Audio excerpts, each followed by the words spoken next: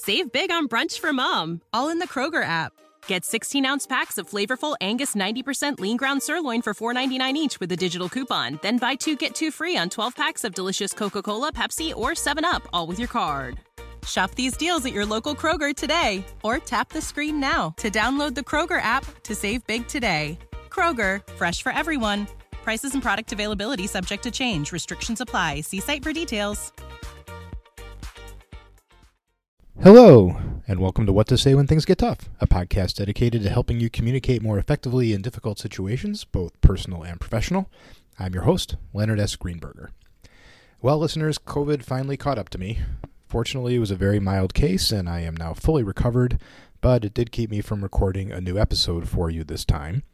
Instead, I decided to look back and find the most popular episode of the past year, and I'm offering it up to you again. It features Matt State, a Welsh national and martial art expert who used his skills to overcome a difficult childhood and become a successful competitor, bodyguard, teacher, and author. I hope you enjoy our conversation, and we'll be back next time with an all-new episode.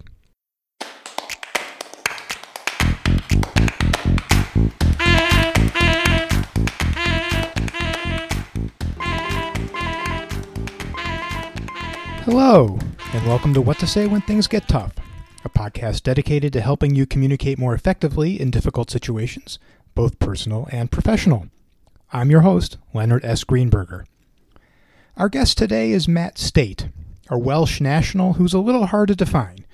He's a martial arts expert who has leveraged that expertise into a career as a bodyguard, teacher, and author of 4 very well-received books on everything from his experiences to how to keep your child safe. Effective communication has been critical to his success, whether it was using his negotiating skills to push for something better after a difficult childhood, to overcome all the people who told him he couldn't achieve his goals, or to extricate himself from many situations that otherwise would have escalated to violence, which would not have been good news for his potential opponents. As he put it, physicality can be a part of a bouncer or bodyguard's job, but 99% is success in effective communication and problem solving. And when I mentioned that after my book was published, I often took dates to restaurants near bookstores, he revealed that that's exactly how he met his fiancée. I hope you enjoy our conversation.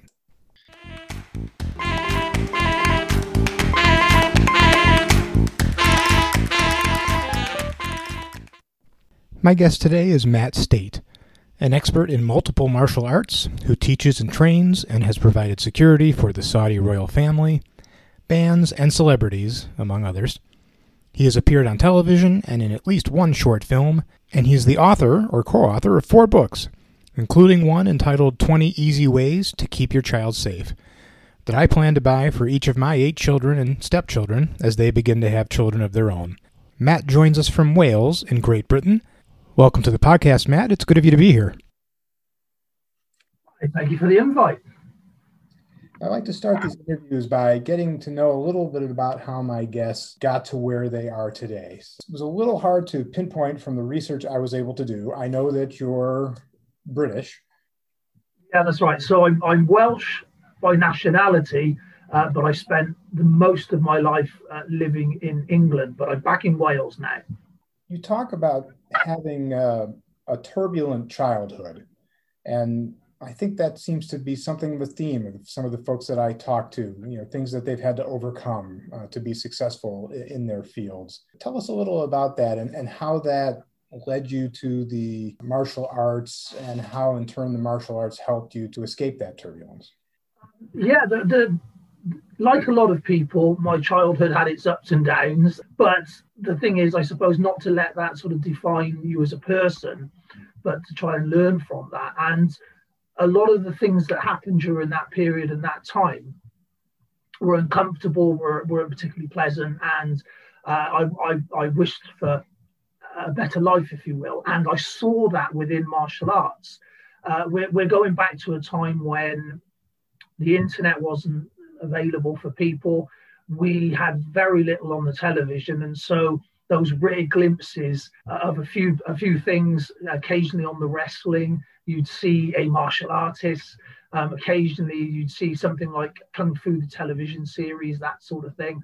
And there were all these little glimpses of what I thought was this extraordinary capability that I thought, if only I knew that, I'd no longer have any problems. You know, I'd be able to defeat all the bad guys and be very confident in my persona and all that sort of thing. And obviously, once you start down that pathway and you start to understand it a bit more, you realize that it's no different to anything else. It isn't the answer to everything.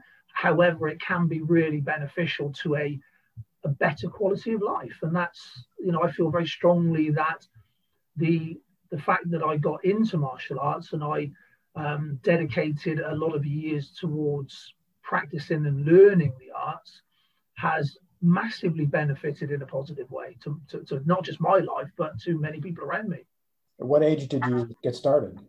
I had a couple of false starts.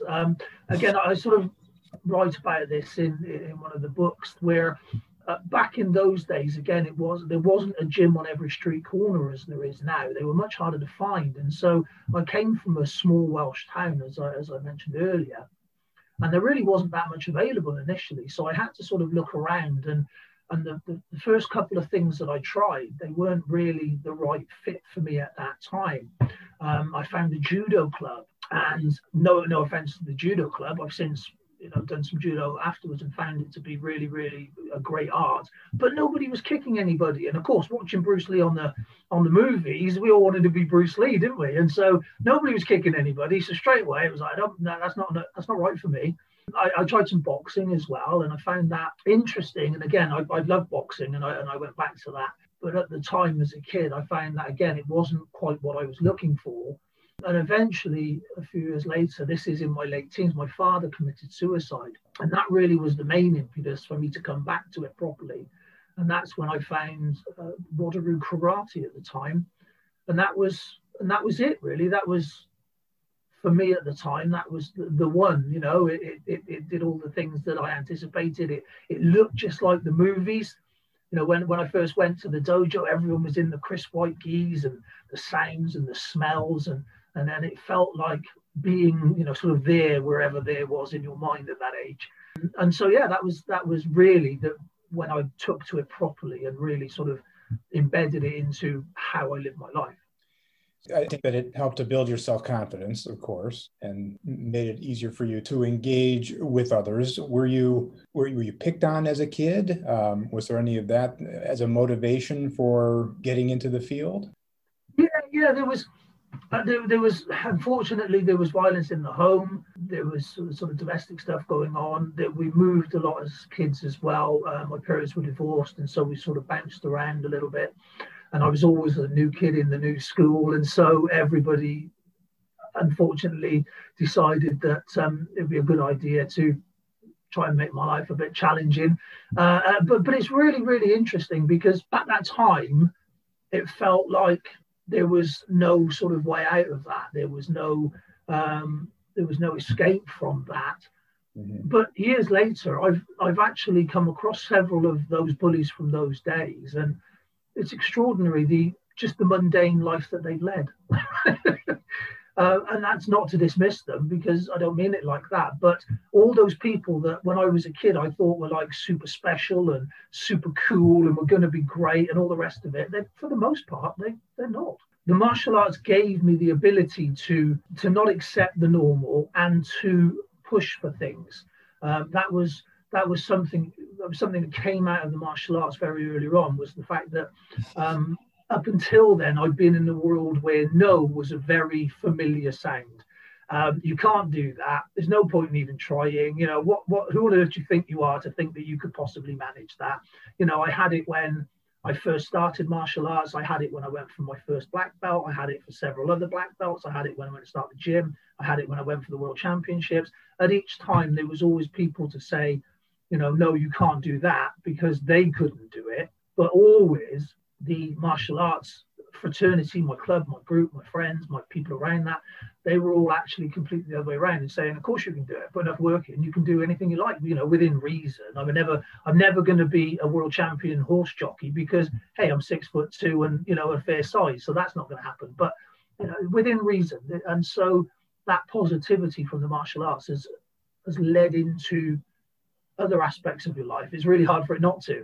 Once you start tasting a little bit of success in something, that does actually become not just a little bit addictive, but you realize that it's actually more than possible. Let me see if I can shoehorn something in here to this conversation.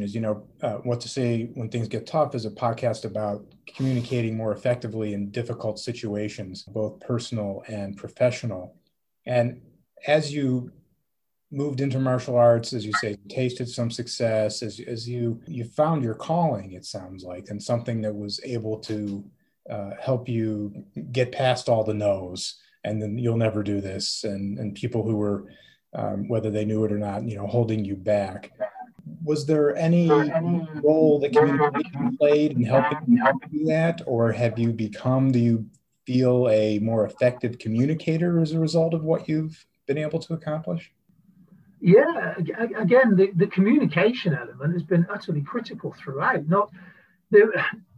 I didn't realize it at the time, but all of those early years and all of those negotiation skills and those ways of communicating to sort of extricate me from whatever situation I found myself in became really valuable later, because as I mentioned, I'm not a small guy, and I started doing well within the martial arts. I enjoyed the physicality of it, and opportunities came up to start working in security. Would I like to go and be a bouncer, work on these nightclub doors and things, and that then led to close protection stuff, and so it was a sort of natural progression. But what I found out was that the truth is, any kind of role like that, there is an element of physicality, but 99% of it is good communication and problem solving in the moment.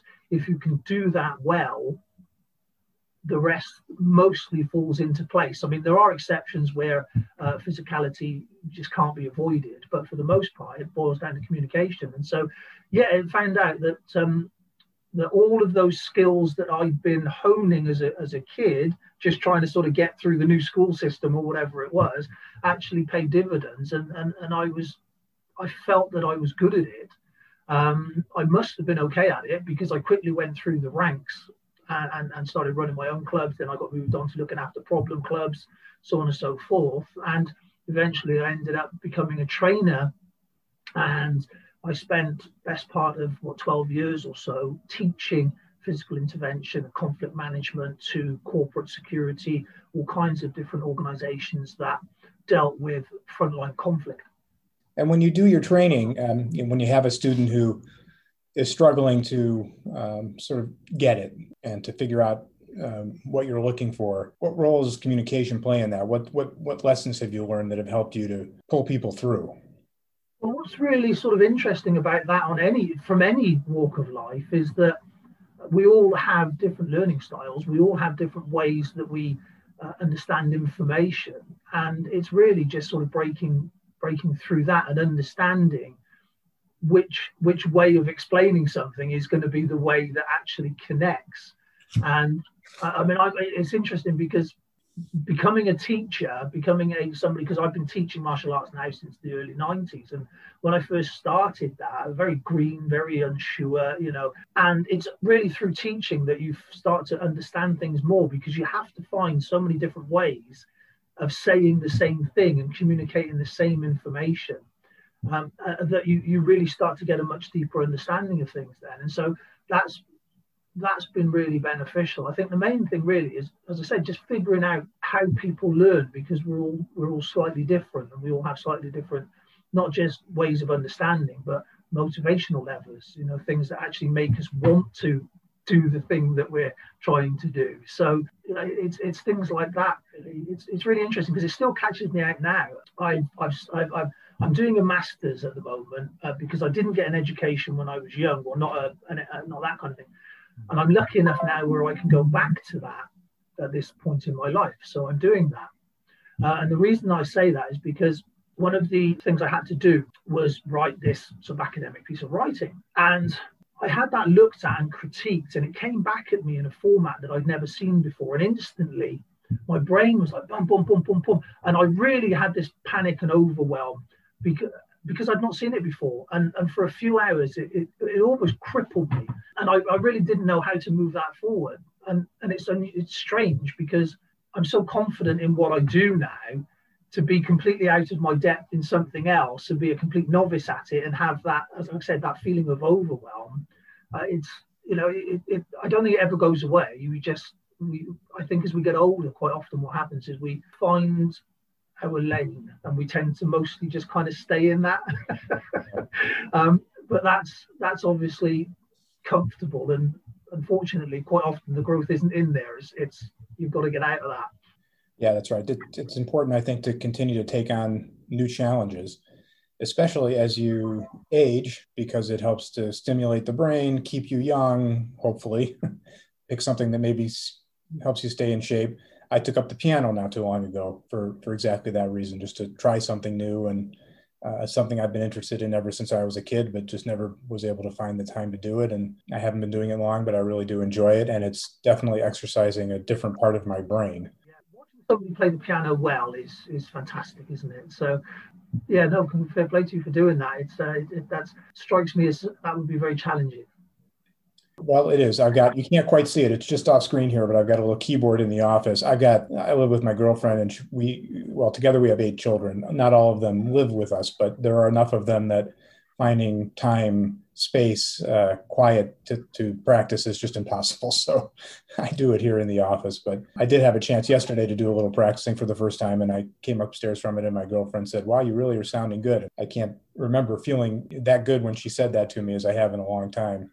Again, because it's something new. So it's exciting, and it's rewarding when you feel like you're getting better at something like that.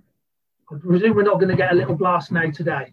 Oh, no, not today. No, I'm the interviewer. If you were doing it, Matt, I might ask you to, if you told me you played sax, I might ask you to pull it out and give us a little a sample. But no, not from this end. It was very interesting to learn as I was doing a little research on you before we finally got together here. Is that you've become something of a writer, co-written, I think, 4 books and probably other things. I think it seems to me we share a love of writing. That's definitely something I've done. I've published a book, and it's in my job, it's a lot of what I do is writing, and public relations is my profession. Tell me about how you found writing and how that's helped you along in your career and in your life. Yeah, well, the writing was, when people say, "Oh, everyone's got a book in them," and it was very much like that. The first book, because as you said, I've written 4 now. One of them was co-authored with a wonderful lady called Kai Morgan. But the first one was basically called Modern Samurai. It was about my time working in security and as a bouncer and a bodyguard and things. And it had been swirling around in my head trying to get out for a number of years. And I half wrote it. And this goes back to this no conversation that keeps popping up. I half wrote it, and a couple of people said, utterly ridiculous. You can't possibly write a book. You barely went to school. And then that was coupled with my own mind at the time also telling me that, what on earth do I think I'm doing? And so I ended up putting it in a cupboard for a couple of years, ignoring it, but it just wouldn't go away. It was always sat there in the back of my mind, just sort of waiting to come back out. And eventually it did. I was very, very fortunate to be included into a small book group for a book that was coming out by a world recognized author who was, I think he was 2 or 3 best-selling books in by that stage. And I mean Times bestsellers, so in the context of on a world stage. And I'd applied for this small group and was very, very fortunate to be accepted. And so over the course of this reading group for this 2-day period, I was in a room with some extraordinary people. And that sort of lit the fire under my backside, not only in the sense that it is viable that this can be done, I can write a book, but also that my opinions were valid, because within the group, I was reasonably vocal in my thoughts and what have you, and it turned out that some of that had significance to the process. So I went back rejuvenated and committed to writing 2,000 words a day. And that was basically how I've written ever since with all of the books. I sit down and I write 2,000 words, good, bad, or indifferent. If they're bad, I metaphorically screw them up, throw them away, and we start the process again. And that way, that got the book finished, managed to get it out. And I was absolutely delighted and dumbfounded to find that it hit #1 on Amazon. It was really well received, got lots of really good reviews, and lots of people within the industry, more importantly, were very positive about it. And so it was written as an answer to a lot of questions that people had, because people were always asking me questions about the industry, and a lot of people have an understanding of it that isn't necessarily correct. So I wanted to answer those questions, and I didn't want it to be one of those sort of hard man books, the type where there's just nothing but endless fights where the hero beats everybody up and all the rest of it, because it's not that. As I said earlier, a lot of it is about communication, and there's good, there's bad, there's humor, there's emotion, there's the whole spectrum of humanity. I mean, that's one of the things that a lot of people don't understand about working in that kind of environment, is you see humanity laid bare, through the sexual nature of it, through the drugs, through the alcohol. Everything is laid bare before your very eyes, the good, the bad, the ugly, and everything in between. So the first book was written like that. There was a big gap in the middle. But then once that was out, and once it was received as well as it was, that really then made me want to write more. I thoroughly enjoyed the process, and it was just something that now I just do. I write for various magazines, I write blogs, I write articles, I write, as I say, I've got a number of books going on at the minute, but I've got to get this uni thing out of the way first. But I've committed myself now to basically a book a year. That's perfectly realistic and can be achieved. But that's the trouble with the way that I do things, is I'm not sure about yourself, maybe you're similar. I can't just sort of do a little bit of something. I'm either 110% or not at all. There's no sort of middle ground. I have a different challenge, I find, in writing my book. So far, I've only gotten one out. I have ideas for others, but haven't gotten there yet. I'm the kind of person who I tend to work in spurts. So I will basically goof off for 8 hours and then work like a madman for 6. And it took me a long time to come to realize that that's just the way I am. There's nothing wrong with that approach. I love to be able to do it the way you do it. I'd love to have that sort of discipline where I'm going to sit down and I'm going to do this many words every day. And as you point out, whether or not they're good, I was taught, just write, just start. Don't stare at the blank page. Even if it's gibberish or nothing at the beginning, you'll find a groove and you'll make it happen. But that just hasn't been my way. Although I will say that when it's come to learning the piano, I have decided that I am going to practice an hour a day, every single day. And so far I have been able to commit myself to that. So I am taking that different approach there, but I find with writing, the mood for it has to hit me. And when it does, I've got to do it. I want to go back to something you mentioned earlier. You mentioned a lot of questions that people have, sort of misconceptions that you addressed in your first book. I wonder if you can share one or two of those questions that you get and how people misperceive what you do. Yeah, so without trying to sort of paint everyone with the same brush, there are some similarities from a certain group of people. Now, that certain group of people have only really interacted with security personnel because they've needed speaking to, or they've needed having their behavior addressed. Right. And so quite often they work on the premise that all bouncers are thugs and bullies and just want to thump people. Everyone's on steroids and things like that, which is absolutely not the case for the most part. There's bad apples in every barrel, of course there is, and there are certain types of people that are maybe drawn to it for the wrong reasons, but they don't tend to stick around too long, because they either do the very thing they're being accused of, which is be overly violent and find themselves locked up or out of a job, or they just create so much trouble that nobody wants to employ them or work with them. And so there's a natural selection process that does kind of get rid of a lot of these people. So the first the first main thing is that it's full of bullies and thugs and violent people that like violence, when in actual fact, for the most part, from my experience, that was not the case. There were people that were very capable of violence, but that's not the same thing at all. Mm-hmm. And so you had that, and then you had the whole, well, you must be stupid because that's what you do for a living. And again, I find that to be not true on so many levels. There are, the same as a lot of things, there are people that maybe are quite happy at the bottom level of that particular sort of job role and spec, in the same way that somebody can pass a driving test and drive a car but never really go very far. And there are other people that are, you know, super skilled and drive giant tankers full of chemicals that will explode at a wrong turn, and right at the top of the game, Formula One drivers, all sorts of things like that. So there's everything in between.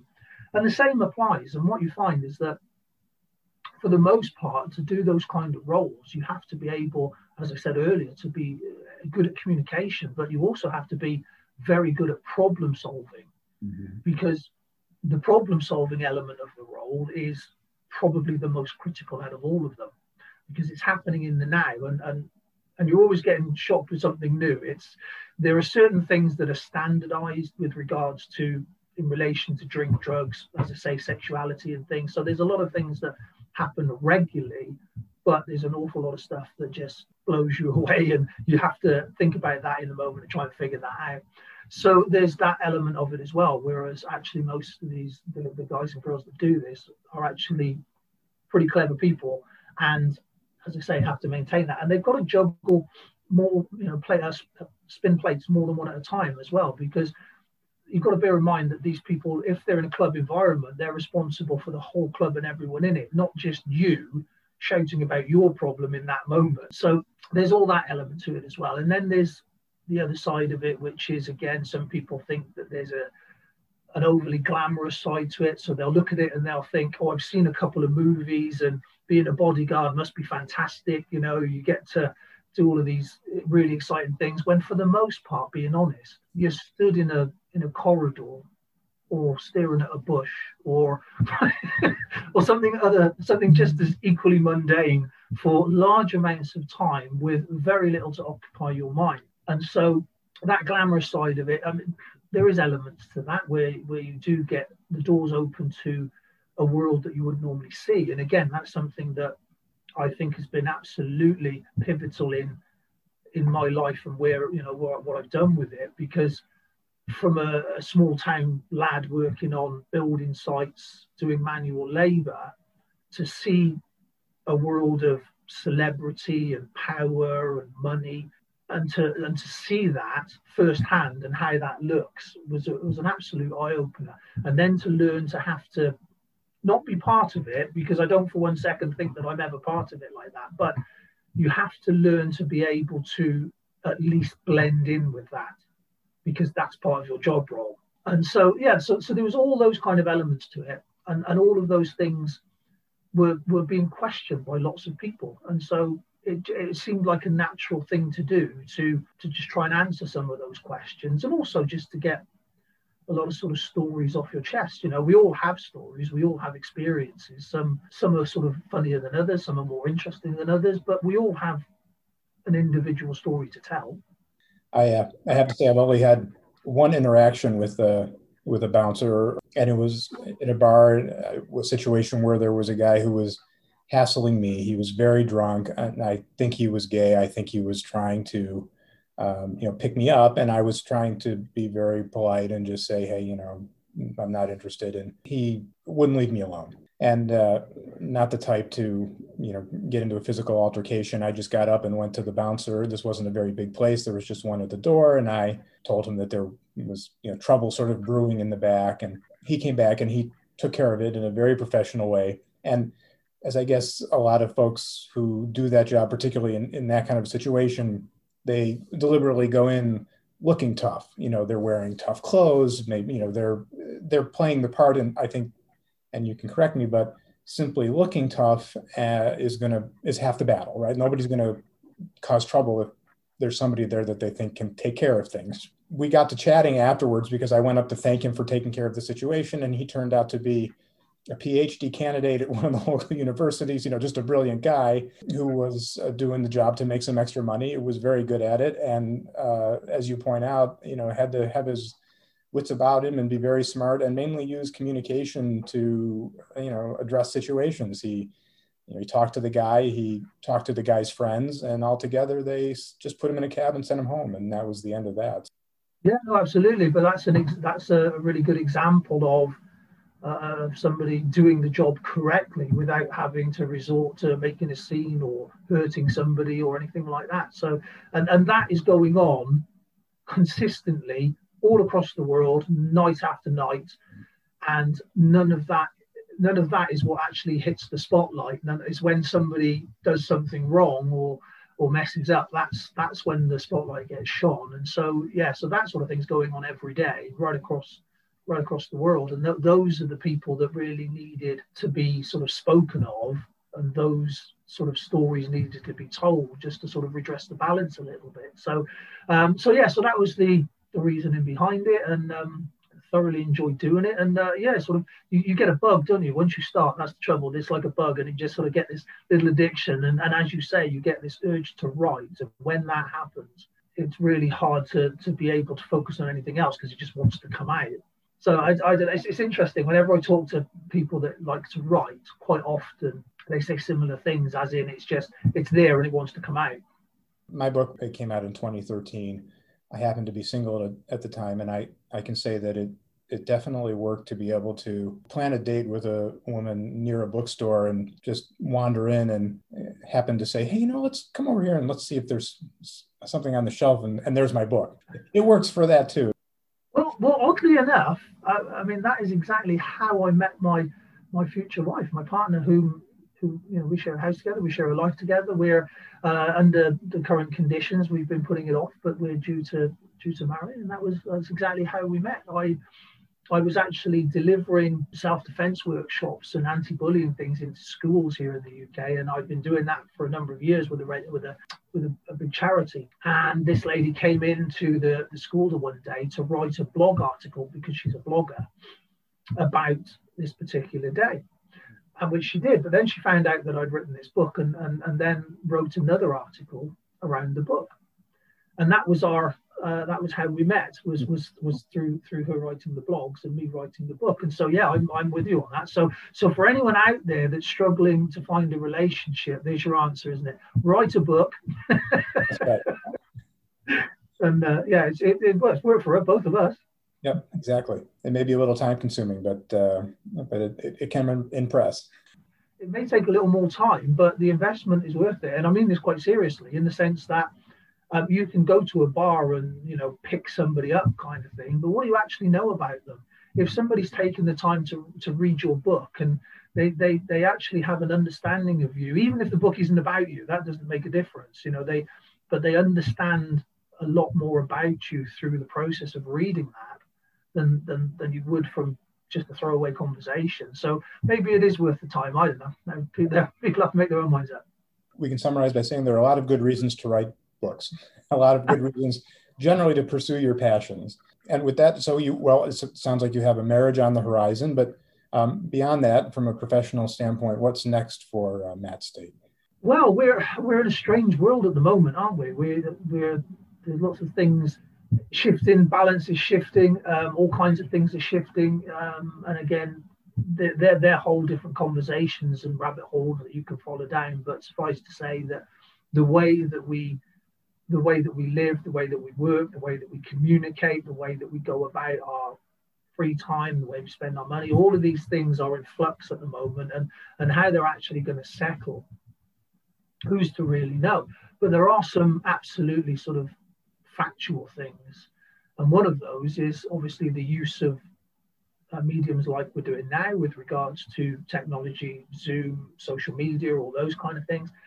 So there's a lot more of that going on. I do a lot of social media stuff at the moment. I do a lot of stuff with TikTok. I started on that a little while ago and reached a couple of 100,000 followers on there and started coaching other people, and then started to be approached by businesses and things. So now I do a lot of that, and I'm recognized as such, and I thoroughly enjoy that, by the way. That's something that I find very interesting, and I like the challenge of it. And again, it's writing, but in another guise, because essentially what I'm doing is helping other businesses to present their story, but through a visual medium. So, it's still storytelling in that respect.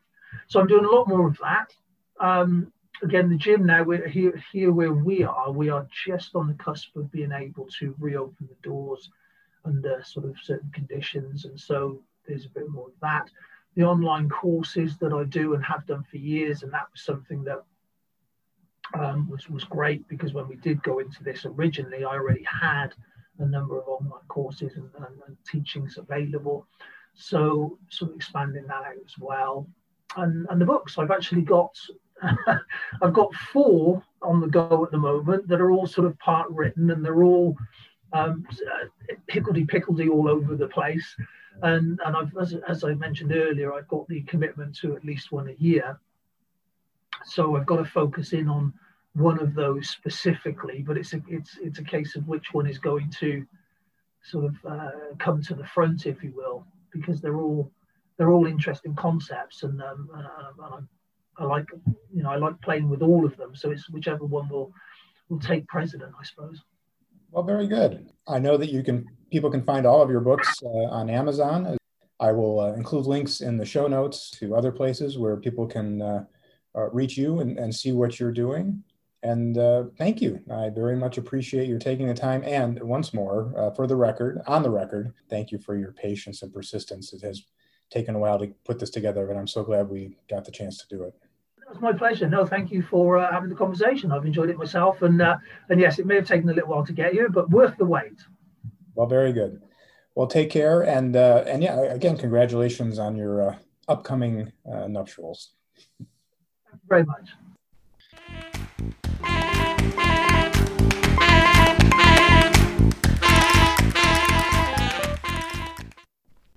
As always, thank you to Jim Cirillo at jimiumgroup.com for our original music.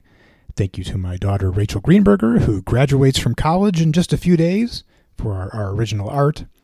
Please send any questions you may have to WTSWTGT@gmail.com and follow us on Twitter at #WTSWTGT. Until next time, always be positive.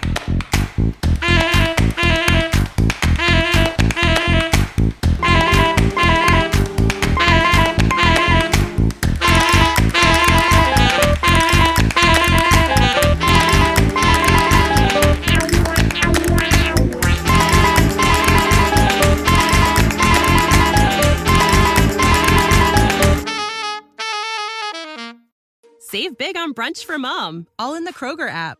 Get 16-ounce packs of flavorful Angus 90% lean ground sirloin for $4.99 each with a digital coupon. Then buy 2, get 2 free on 12 packs of delicious Coca-Cola, Pepsi, or 7-Up, all with your card. Shop these deals at your local Kroger today, or tap the screen now to download the Kroger app to save big today. Kroger, fresh for everyone. Prices and product availability subject to change. Restrictions apply. See site for details.